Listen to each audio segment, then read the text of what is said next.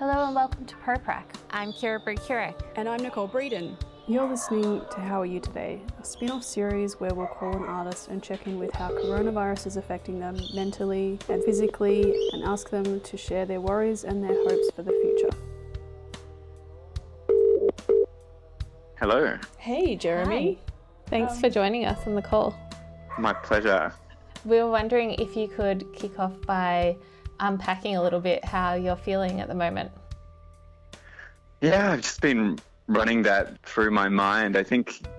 You've called probably, on one of the most roller coaster weeks, Wow. I think, throughout the entire period. I don't know if it's because we're coming out of lockdown, but I'm beginning to, really feel the strain and effect this is having on a lot of peers and friends. I think people are kind of really concerned about what's happening in the future and where they're going. And,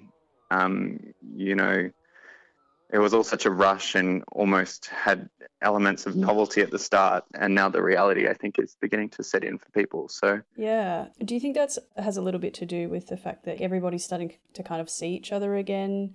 Yeah. Has that kind of been a factor? yeah, I think, that things are opening up, I think there's a pull for people to go back to work, but lots of people don't have work to go back to. Yeah. That's a big factor. And, like where everybody in the arts is really curious to see what that's going to look like in the coming month or coming few months. Yeah. It's just, for some reason this week, it's really set in a little bit, the reality of what the future is possibly. I've heard a few people bring that up actually and say that, and actually even people overseas in the UK also feeling it. So I'm wondering if it's also like a time thing, like this kind of like the momentum has finally caught up with us and we're like, oh, this is like, our reality now. Yeah. Yeah, totally. I saw my partner's mum on the weekend and she was the first person I'd really seen face to face aside from my partner for like a couple of months, and it was like, oh my God, It's really confronting. seeing another human. Serious brownie points there. Nice choice. Have you been at all like personally affected by, everyone's been affected in so many different ways, but has there been anything that you want to share about how this has affected you either like personally or in your practice or professionally as well? Look, I've been relatively fortunate, I think. I've managed to keep my casual jobs and work from home and, and I'm in a relatively secure position. So I've been really fortunate and lucky. And, from within that position, just like hoping to try and help others as much as possible, whether that's through projects or, being able to communicate with them on a day-to-day basis. And so direct effects on me, like I said, I've been pretty fortunate. So I've got nothing I can really complain about. Yeah. Have you been working on any projects while you've been in isolation? I've had a number of things going on.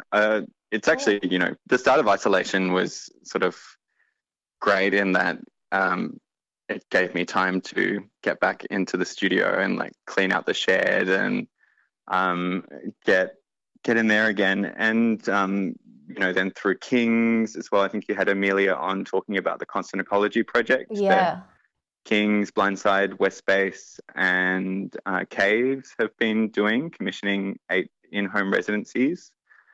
That's been really exciting to get that off the ground and, support artists without outcomes necessarily in mind as well throughout this period has been really good. And also through King's, we've been, we had a range of artists lined up for different programs throughout the year. So trying to work with them to provide additional kind of fees and funding and find different avenues to be able to like bring that to life in ways. So I've been working on those. So it's been, there's been things in the works throughout the period, and having isolation and being forced to stay home and focus on some things has probably been beneficial. Yeah. Have you found that you've created any new routines while you've been in isolation? I think listening to Radio National every morning, that's actually been good. I think like not having to travel so much Yeah. has been, like it kind of frees up a certain amount of time, like space for exercise and more cooking and, you know, all the things you see people on social media doing. Yeah. It's funny how much kind of extra time you can extract out of the day when you kind of take out those little, you know, trips to and from the city or, you know, to meetings and things like that. It's like, oh, wow. How much of my day was I actually spending just getting around? Totally. And you're not getting home at 6:30 and then, you know, trying to scramble things together for something to eat. So in that sense, it's actually quite beneficial for health. Yeah. And, you know, I've heard people with children saying that that's really great as well. Yeah.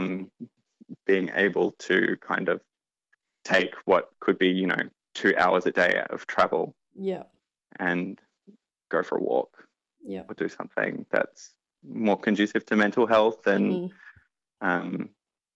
their family life and things like that. I need some Radio National in the morning, I think. Yeah, it's good. I mean, it's quite repetitive because it's coronavirus or COVID-19 on tap and the global effects. But, you know, there's some good, quite intensive interviewing of different people in politics and across the board that, I used to listen to Radio National in the morning when I was a teenager, but I made it a habit to set my alarm 1 minute after the hour, just because of the really intense sound that ABC Radio National always has at the start. It would probably freak me out, like having it as my alarm every morning. Just, horns, get out of bed. It sounds like they've had it since like the 40s or something, and it just hasn't changed. Is there anything that you're kind of feeling worried about at the moment?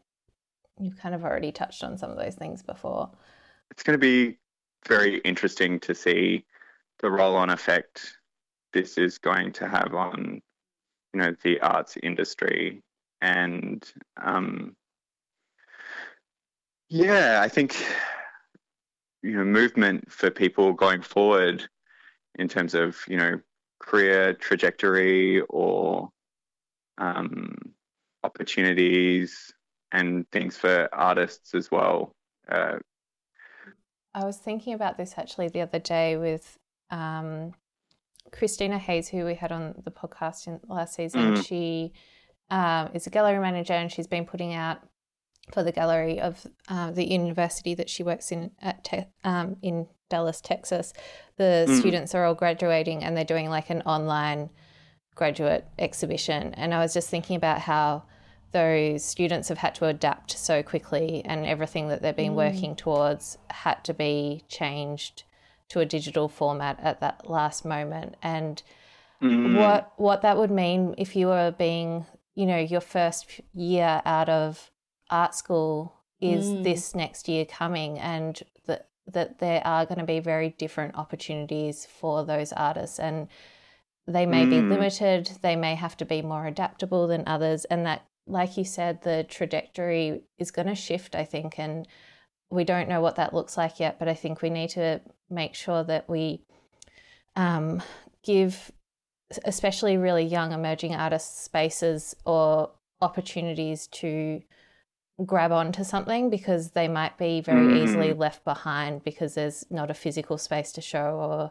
or they might have a year or two with nothing on their CV. Or they might be also, you know, missing those practical skills that somebody's there to literally teach them, like here's how to hang a painting. Yeah, of course. And, you know, like I've noticed with a lot of, you know, the huge amount of grants and quick turnaround things that have come out, a lot of the younger artists or people that are fresh out of art school are exempt. You know, you have to have at least X amount of years of experience. Yeah, totally. And it has to be demonstrated in your CV, and, you know, they're hard enough to get at the best of times. So if you're fresh out and you don't really have any of that background or the vocabulary to be able to speak And to being that able space. to, like just knock together a really quick application and know how to, what they're asking for, like what they really want to hear from you in that kind of time. Like, Yeah, I it's still very don't know what challenging. they were asking for.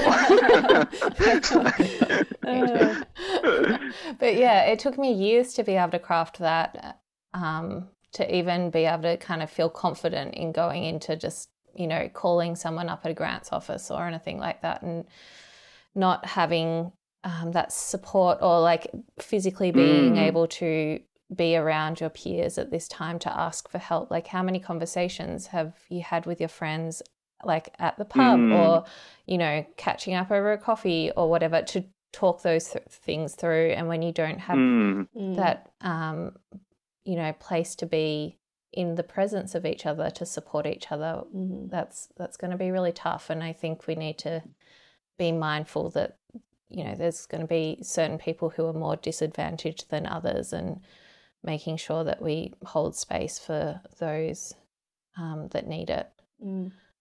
Yeah, no, definitely. And I think, working in that emerging artist sphere, like, it's really pronounced. And, like you're saying, a lot of students now shifting to trying to do things digitally or remotely. I mean, they don't even have the same facilities to generate work, or which might be the first images that the first artworks that they'd make, that they'd get images of to get shows. And so what do some of those kind of, lines of engagement mean now, and how can they be supported? Yeah. I think moving forward. Yeah, like all of my first images of my work was shot in my studio at uni. Like, and those white walls around it became, oh, look, it looks like it's in a gallery. Yeah, well, you had those facilities and resources available. Yeah. A lot of people wouldn't have them at home. For sure. So on a slightly more positive note, is there anything that you're hopeful for moving into the future?